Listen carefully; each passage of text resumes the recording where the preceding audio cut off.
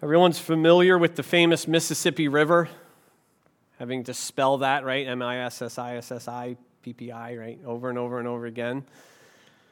The Mississippi River is one of the world's major river systems in size, in habitat diversity, and biological productivity.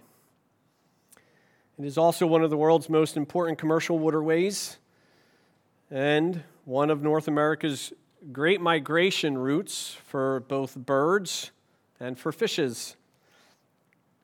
Today, the Mississippi River powers a significant segment of the economy in the upper Midwest. Barges in their tows move approximately 175 million tons of freight each year on the upper Mississippi River system through a system of 29 locks and dams. I didn't know any of that until they probably taught us that in geography, but I forgot. It's also a major recreational resource for boaters, canoeists, hunters, anglers, and bird watchers, as well as offering many other outdoor opportunities. So we know a lot about the Mississippi. I know more after reading that, but here's a question. Do we know the source of the Mississippi River? Maybe some of you geography students can remember the source of the Mississippi River. But the source of the Mississippi River is Lake Itasca. I didn't know that, actually. Never even actually heard of that lake before until I read this illustration. There's a picture of it. Sunset is a very, very, very beautiful lake. However, today, most visitors barely even notice it. Even though it covers about 1.8 square miles and is the source, it is that which spawns the mighty Mississippi River. What do they come for? Well, they come for the mighty Mississippi. With all that the Mississippi does, all the benefits that it provides, it is absolutely nothing without its source, without Lake Itasca. And it seems like many people have forgotten that. I look at this and I see Christianity, especially Christianity in America, having a similar comparison. A lot of churches, a lot of people are just looking at all the benefits, everything that flows downstream, everything the church has to offer. But what is happening is they are forgetting about the source. There is a center of Christianity, a source from which everything else absolutely must flow from, a source from which our faith originates in, it's filled by, it's nourished by, it's identified by, and by no stretch of the imagination can this source be forgotten about. It is the cross of Jesus Christ. Judas has just left the building. It is now Jesus and his disciples, and this event begins the most important event in the life of Jesus Christ and for all of those who are called by his name. An event that becomes the source for our faith, that flows throughout history and flows through the lives of those who believe. It is at the very beginning, again, of what Jesus is talking to his disciples about. It is the source of all we do and all we are. We're looking at three aspects of the cross. The first aspect is the glorification through the cross of Jesus Christ. Verses 31 through 32. Therefore, when Judas, had gone out, Jesus says to his disciples, "Now is the Son of Man glorified, and God is glorified in him. If God is glorified in him, God will also glorify him in himself and will glorify him immediately.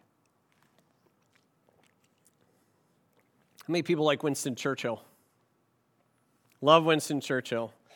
He's just, I don't know, there's something about him that I just love. His leadership style, the way that he handled the World War II, and I especially love his speeches.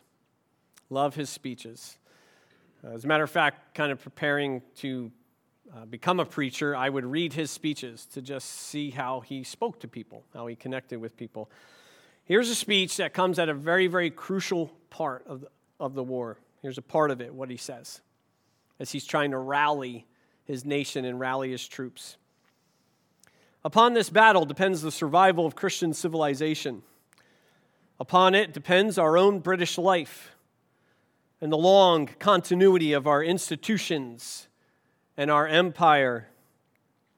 The whole fury and might of the enemy must very soon be turned on us. Hitler knows that he will have to break us in this island or lose the war. If we can stand up to him, all of Europe may be free and the life of the world may move forward into broad, sunlit uplands. But if we fail, the whole world, including the United States, including all that we have known and cared for, will sink into the abyss of a new dark age, made more sinister, perhaps more protracted by the lights of perverted science. Let us therefore brace ourselves to our duties, and so bear ourselves that if the British Empire and its Commonwealth last for 1,000 years, men will still say, this was their finest hour. Great speech. This was their finest hour. The phrase finest hour is often referred to in a moment in someone's life when their best characteristics come through. When someone shines, when they do their best work, and that work is witnessed and exalted by others. I look at that speech that Churchill gave, and I see similarities about the work that Jesus is about to enter into, except on a much, much grander scale, right? Our survival depends on what Jesus is about to do. Without the work that Jesus is about to engage in, you and I face not just a temporary period of darkness, but an eternity of darkness. Through the work that Jesus does, you and I can truly be set free. The fury, all the fury of the enemy must be turned not on us, but on him, for our sake. With this work, you and I can enjoy a peace that does not just last 1,000 years, but for all eternity. And after being with him for 1,000 years, I'm pretty sure we're going to say this was his finest hour. The work of the cross of Jesus Christ is his finest hour. It is the hour of his glorification. That's what he is saying here. His finest hour is the work of the cross. It's an hour which he has now entered into immediately. As soon as Judas has left the building, Judas enters into darkness, Jesus enters into his glory. That glory becomes a reality. Yes, it's been set in motion for even before the foundations of the world, but now the work of the cross has begun. And it's begun when Judas walks out the door to go and betray him into the hands of humans, to the hands of the enemy. So a little test. for my hermeneutics class, right? When we see a bunch of words, right, we want to start saying, okay, he's trying to say something to us. And these words are repeated a few times in two verses. But not just notice the word, what is he saying about it? What is that connected to? What is this glorification of both Jesus Christ, the Son, and God the Father connected to? When we often think of our glory days, right? We say our glory days. We remember those glory days? We often think, I didn't have many glory days at all. They were different days. I don't know what my parents would call them, but not my glory days. We often think of the time in our life when we shine, when we do our best, right? Remember the glory days when I was captain of the football team, and I threw that long touchdown pass, and it caught it, and people were cheering. They lifted me up on their shoulder. That was my finest hour. Those were the glory days. Or when I was prom queen, or whatever it is. It usually is associated with days that were wonderful, days that were great, when we shined our best, when we were winning. And everyone knew it. I can hardly imagine that you and I would associate our glory days with a time of extreme suffering and pain. But that is exactly what Jesus is doing here. The cross equals his glory. Period of time of horrendous suffering. Why?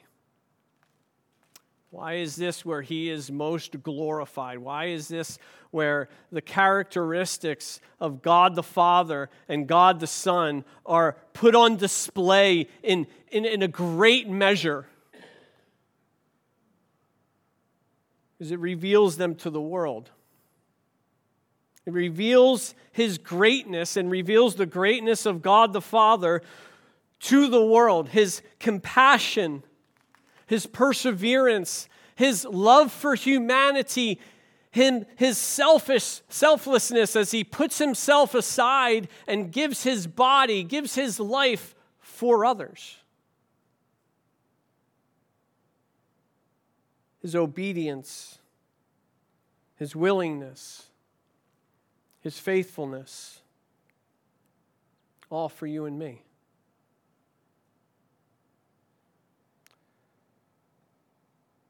At no other time or event is Jesus Christ most glorified than in this moment. Because the characteristics of God the Father and God the Son are just put on full display for the entire world to see. Okay. We can agree, right? We can amen that, right? Amen. Woo! We can agree theologically. We can agree theoretically. But here's my question. Are you and I living it out practically? Because what does this say to us? What does this mean?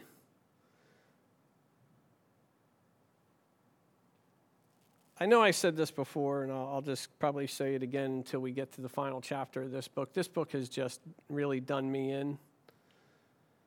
You come to the ministry, and you when you come to the ministry, you think you know everything. It's just, for me, it was that, I think I had all the answers, and you think you know everything that's important. But actually, we just said it this past week, you really don't know. You don't know what you don't know at the time.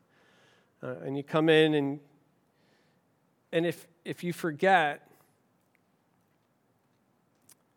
that you need to allow the Holy Spirit to analyze your heart and your mind, your soul as you go through stuff like this, we're missing the point. I'd be missing the point. And when I come to a passage like this, I look at this passage and I say, am I really doing this in my life? Are we really doing this in my ministry? Are you and I exalting the cross of Jesus Christ? Because that's what it means for us as a church. That's what it means for us as individuals. Because if it is here where Jesus Christ is most glorified and God the Father is glorified through him, then it goes for us that he is most exalted, he is most valued when the cross is lifted high. When the cross is valued, when we're valuing it in our lives, when we're valuing it in our churches, and when we are lifting it high and valuing it in our community, the cross. It's the center point of our Christianity. It is what we are all about.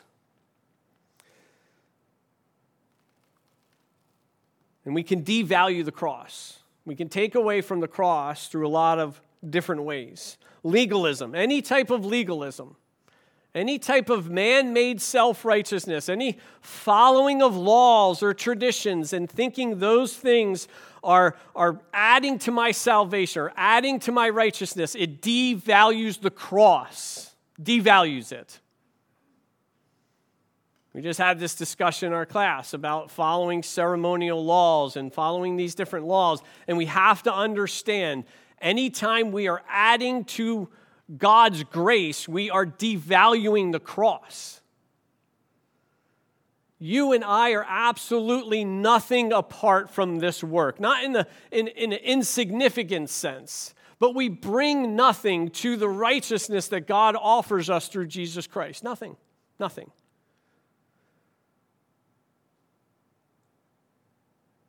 And we can devalue that by any type of man-made rules or self-righteousness. It takes away from it. How about in the life of our ministry and in the church? How do we devalue the cross? We devalue the cross when we exalt people. When we trust in our own wisdom, our own little techniques, and trust me, I am guilty of that, hands down. Trying to figure out the problems in my own way through worldly methods, worldly solutions, that devalues the cross.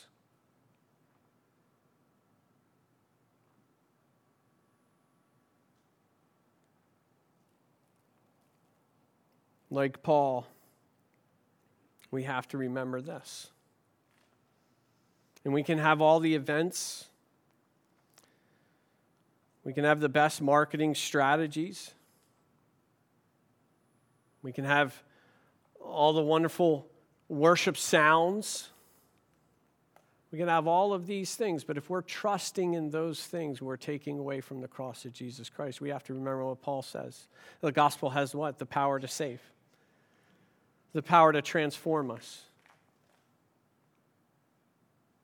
We devalue the cross when we exalt other means and we trust in those means. Can we do those things? Absolutely. Do we rely on those things? No way.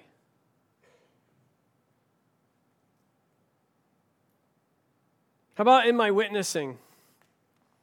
And this one really got me. You know how I was saved? Someone preached this. They didn't fill me with a whole bunch of apologetic arguments. They didn't do all of, now, don't get me wrong, those are important. But I found myself kind of wondering, is this enough? You know, don't I have to say all of these wonderful things to get this person to be convinced of Christianity instead of just relying on the power of the cross to do exactly what God did in my life, in the lives of those who don't believe? And like I said, it doesn't mean that we don't try our best to understand how to communicate our faith, but we cannot rely on our own arguments. He says when he's lifted high, he's speaking of the crucifixion, he will what? Draw all men to himself. Do we trust that? Do we believe that?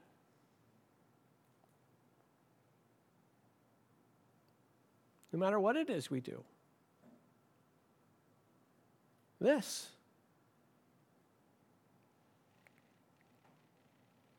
We preach Jesus Christ and him crucified. Is that message still foolish to this world? Absolutely. Can that dissuade us from preaching it even more? By no means whatsoever. Because it's in that message is the full wisdom of God. Are people going to turn away from it? Are they going to mock it? Are they going to make fun of it? Absolutely. Does that mean it's not true? No. Does that mean that we need to find the next cool marketing strategy to make people come to church and get them to believe? No. Because when we do those things, we take away from the cross of Jesus Christ. How many people want to see Jesus Christ and God the Father glorified? Hopefully everyone should be raising their hand right now. If not, see me after church. How many people want to see people saved? What do? Exalt the cross. That's how it's going to happen.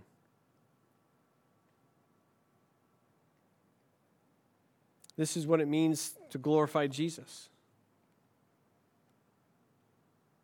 When we value, when we trust, and when we exalt his work on the cross. So the first part is the glorification through the cross. The second part is the complication with the cross. Not in a bad sense, but you'll see what I'm saying here in a second. Verse 33. Or complication because of the cross. Little children, I am with you a little while longer. You will seek me, and as I said to the Jews, now I also say to you, where I am going, you cannot come. This past week, I had an experience that I never had before in my life with my daughter.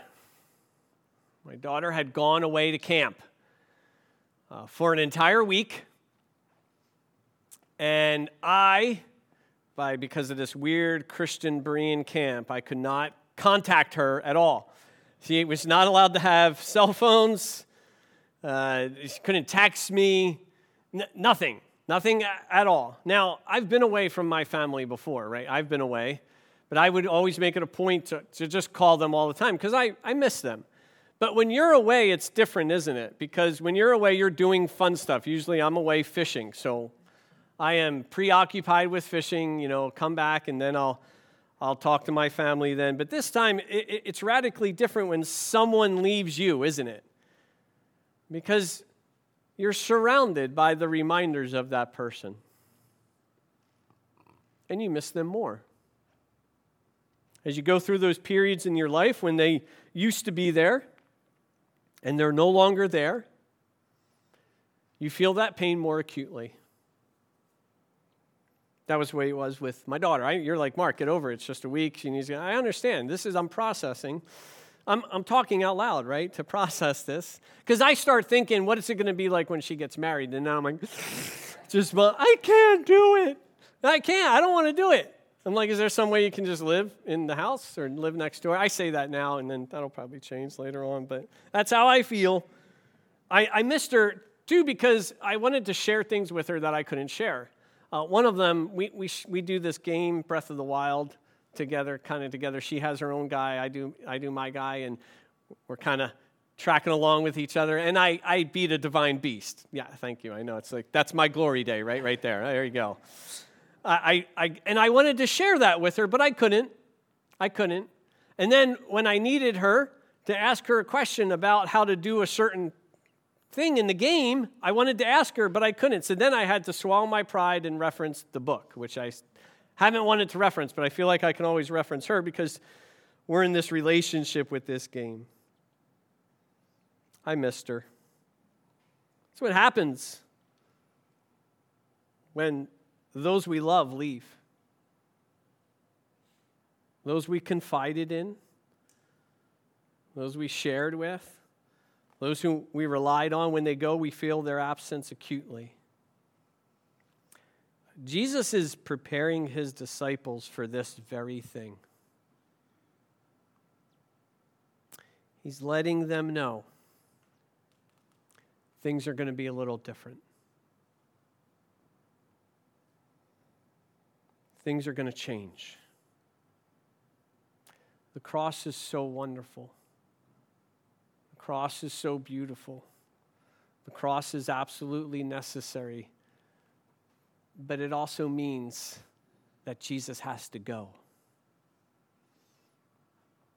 It also means that his disciples and you and I aren't going to get to see him for a little while.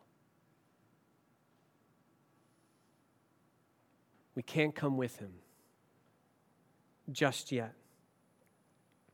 You're going to look for me. You're going to seek for me to no avail. You won't find me.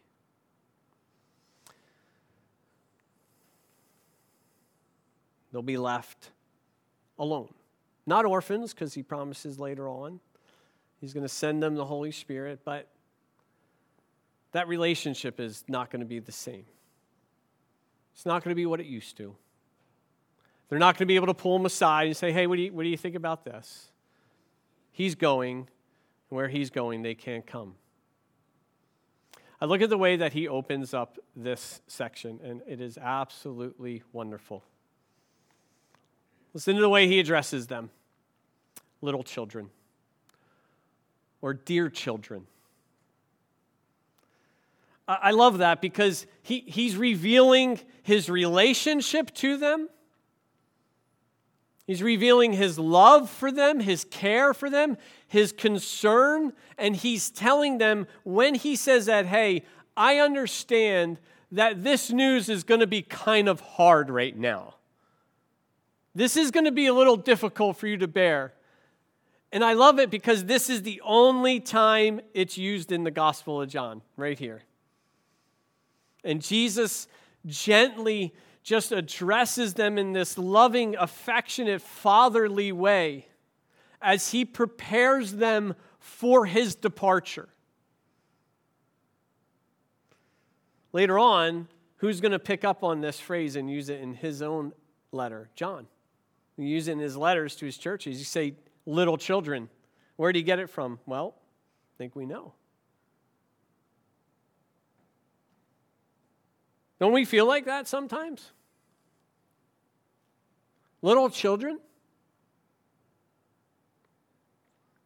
who need the one that they love to comfort them, to speak to them. I know I do.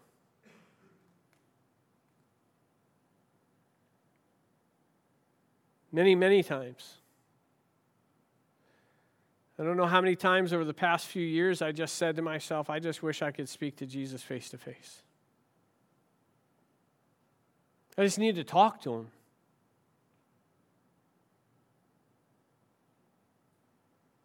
It's a struggle, isn't it? It's a struggle not seeing him. You know, how many of us would give 5 minutes, just 5 minutes, just to ask him a question or two? You know, maybe it has to do with a struggle that you're experiencing in your life, and you just want to sit next to Jesus. You just ask him, hey, Jesus, can you help me get through this? Can you tell me what I have to do right now? Because I tell you what, I'm confused. I'm worried. I'm anxious. Or maybe you lost a loved one, and you say, Jesus, can you pass on a message to them for me? Or can you tell me how are they doing up there? I missed them.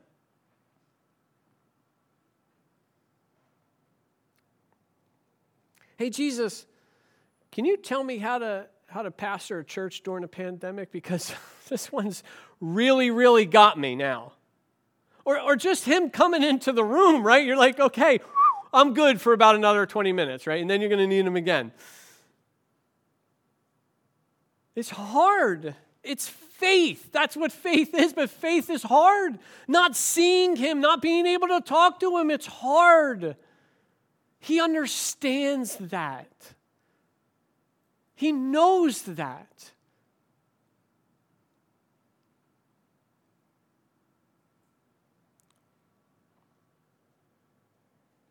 It presents difficulties and limitations because he's not here like that, is he?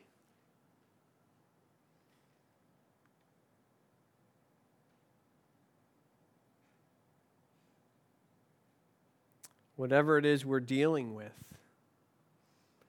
Probably be much easier if we could just sit down and talk to him or just to have a shoulder to cry on. He loved those disciples so well. He taught them, he guided them, he laughed with them, he ate with them, he encouraged them, he reminded them, he showed them an example of what it means to follow him. They're going to miss him.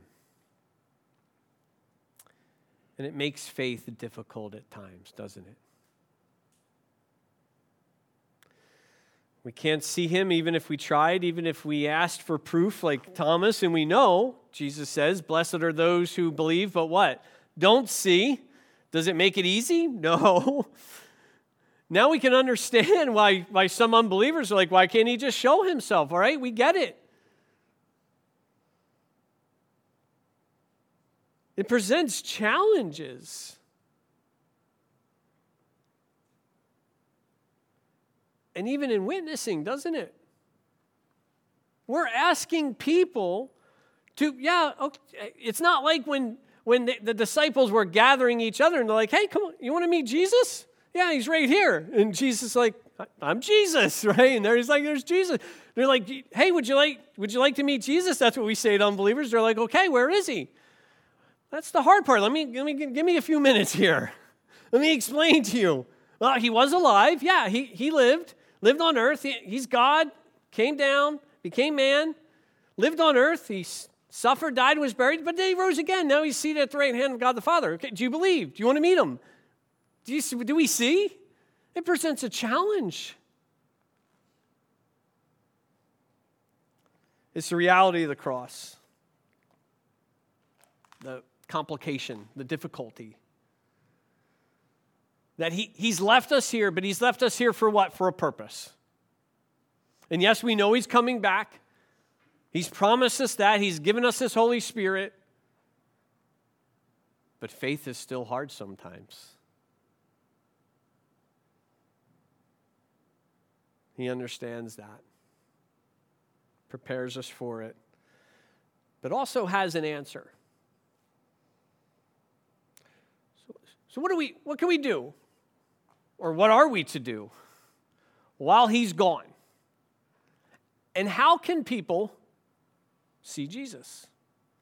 Leads us to our third and final point, the continuation of the cross ministry.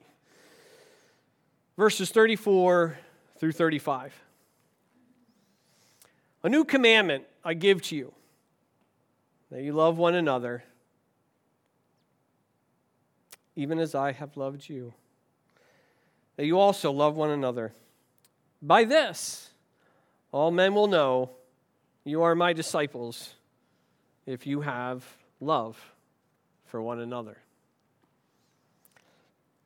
Stephen Colbert is a fourth grade teacher at Gates Elementary in Michigan who had planned on taking both of his daughters to their school's daddy-daughter dance. He then found out that the father of two of his former students, Avery Reese and her sister Olivia Reese, was hospitalized. So he decided to add two more daughters to his group. He talked to his own daughters about inviting them along, and they were on board with the plan. The entire Reese family was also delighted with the plan. Unfortunately, on that same day, the father, Luke, was taken off of life support and died 2 weeks before the dance. Colbert said this: I just don't want any of my students to be left alone, to feel like they're alone. As the word spread through the community, many offered to help to make the day extra special for the two girls. A limo company offered a discounted rate, and a hair salon donated time to do the girls' hair and nails. Parents at the school chipped in to buy the Reese girls' dresses for the dance, and another parent purchased the four girls' corsages. Colbert and his daughters picked up Olivia and Avery in their glamorous limo. The girls were in shock. The older of the two looked at the limo and said, "That's what we're taking?" The last touch was 4 heart-shaped balloons that Colbert bought for the big day. Attached to those balloons were small tags that said hashtag be like Luke, be like their father. Colbert wanted to honor Luke Reese on that special day. Before getting out of the limo, he spoke to the girls. He said, "I'm not trying to be your dad. I'm trying to be here with you." They got out of the limo, let the heart-shaped balloons fly, and they walked into his school and danced the night away.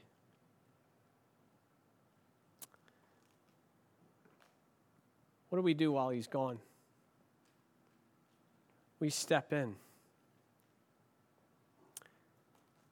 We love like Jesus. What a wonderful, wonderful example of what the Church of Jesus Christ is to do, what their responsibility is as they wait for his return. Because it wasn't just the man, was it? It was the entire community. We can't be like Jesus perfectly, but we can try our best to love like him. And Jesus is giving them a responsibility, a continuation of his sacrificial love, a continuation of the cross-shaped love. That while I'm gone, I want you to pour out the love that I have loved you with into the hearts of those around you, beginning here in the church. Love one another. How? Like I've loved you. What does that look like? I'm about to show you what that looks like.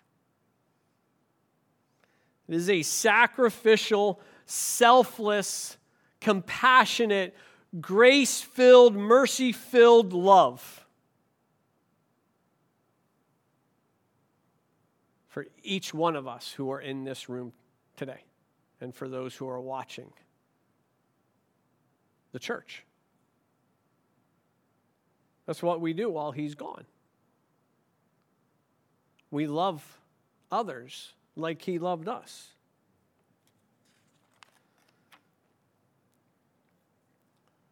It is a continuation of his ministry that culminates in this sacrificial love on the cross. It's a commandment. It's our responsibility, and it begins here in our fellowship. That we exalt him the most. We're like him the most when we sacrifice ourselves for others. That is when we exalt him the most. We exalt the cross when we love each other sacrificially. His love here for them, as I've loved you, is a fact. It's a fact. It's never more clearly seen than on the cross. And it happened in the past. Our love, that is commanded, is an expected love. And guess what? It's not a fact. And it's in the present tense. It's not guaranteed. So that means that our love is an ongoing love. Every minute, every hour, every day, every month, every week, whatever it is, you and I are to continue to put aside ourselves for those in our fellowship, to love each other sacrificially. Easy, right? Yeah, that's pretty easy. Do we know why Paul in 1 Corinthians 13 gives that love passage? What is that in the context of? That's in the context of the workings of the church, isn't it? Using our gifts and being around one another. And he's saying, look, this is what you need in order to function. But now we're seeing this is a commandment from Jesus Christ, that this is the essence of what it means to be a disciple of his. Remember where it begins. This is his speech, his first part of this upper room discourse and where he's talking to them about his departure, and their first responsibility is to love one another. Love one another. Wash each other's feet. Love one another. Serve one another.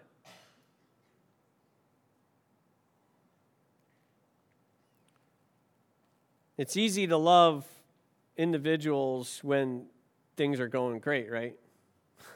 It's easy to love each other when people are lovable, right? It's easy. With me, I'm easy to like or easy to love when I'm lovable, when I'm not, loud and obnoxious, which is most of the time. It's easy to love people whose feet smell like flowers, right? That's beautiful. I'll wash those feet all day long. Pretty. Yeah, yay, I did it. But when their feet reek and they're filthy,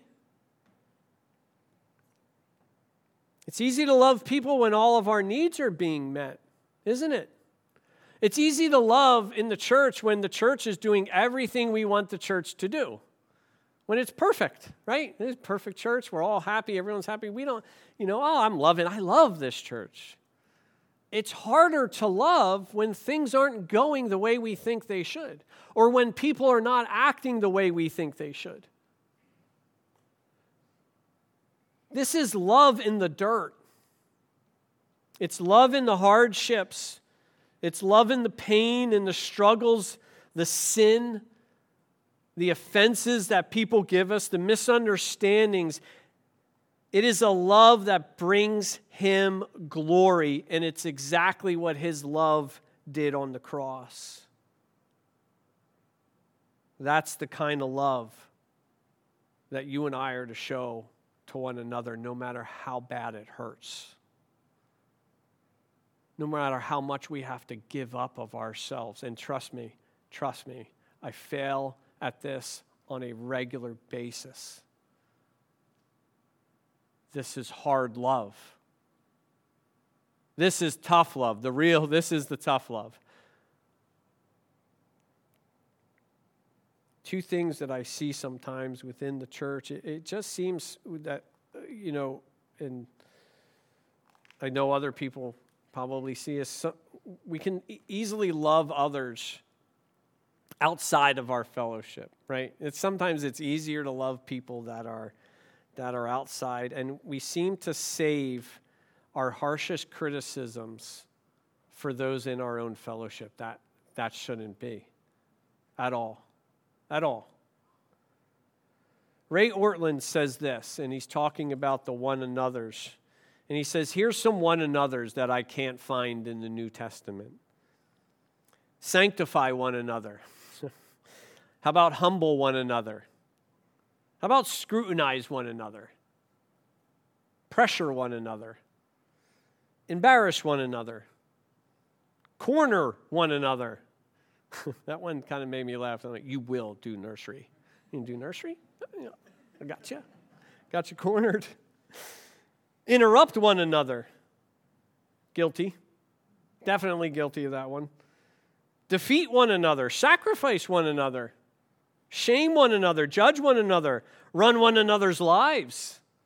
Confess one another's sins. Intensify one another's sufferings. Point out one another's failings. I look at these and I'm thinking, man, sometimes I think I'm better at these one another's.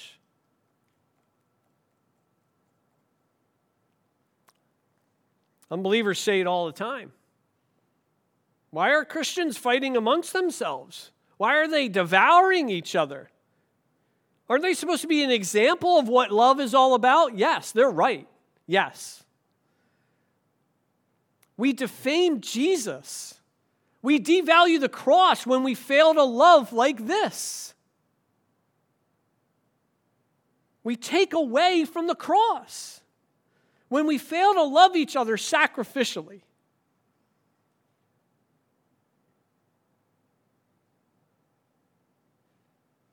Maybe this is why people don't believe.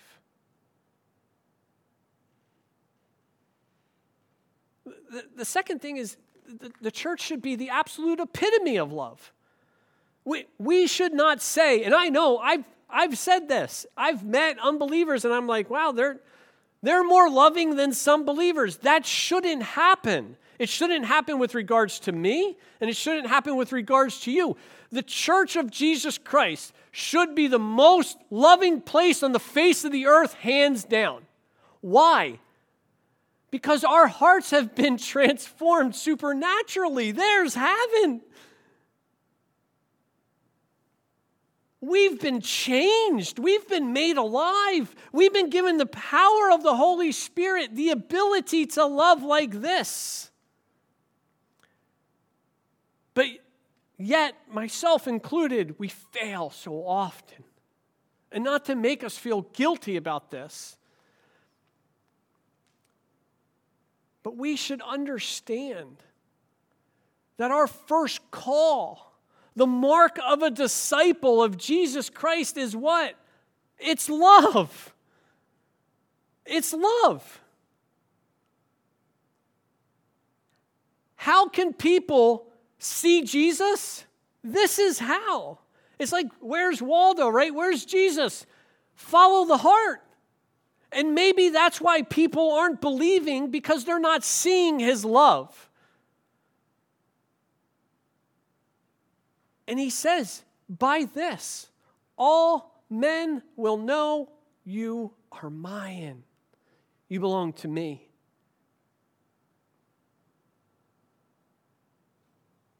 This takes care of, well, let me see what Jesus looks like. Can I meet him? I'm going to show him to you. Come to my church on a Sunday morning. Come and fellowship with us. You're never going to meet a more loving group of people than you will here. This is what Jesus looks like. A life of sacrificial love. A life that has grace on our sins and on our mistakes, on our quirks, on our personalities. A life that looks beyond all of those things and sees Jesus Christ hanging on the cross, the one who loved us in such a way so that you and I can share that love with one another, and a love that is to be continued while he's gone. Folks, the heart of our Christianity must be centered on the cross continuously. It is in the cross that you and I are to exalt. You and I are to boast in. We are to preach the cross. We are to trust the work of the cross.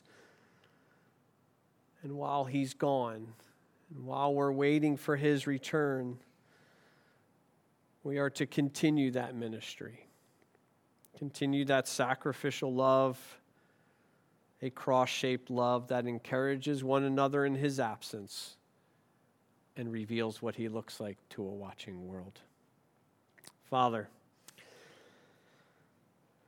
we love you so much, and you have loved us so much. And Lord, we ask that we do not forget the source of all we are and all we are to be. And in our lives as individuals, in our life as a church, that we exalt the cross of Jesus Christ, bringing you glory and bringing love to one another. Lord, help us in this. This is so hard. Lord, help us as we walk this world, a world that doesn't believe in you, and as we walk by faith, not by sight. Help us to continue Jesus' ministry here on earth. We ask this in Jesus' precious name. Amen.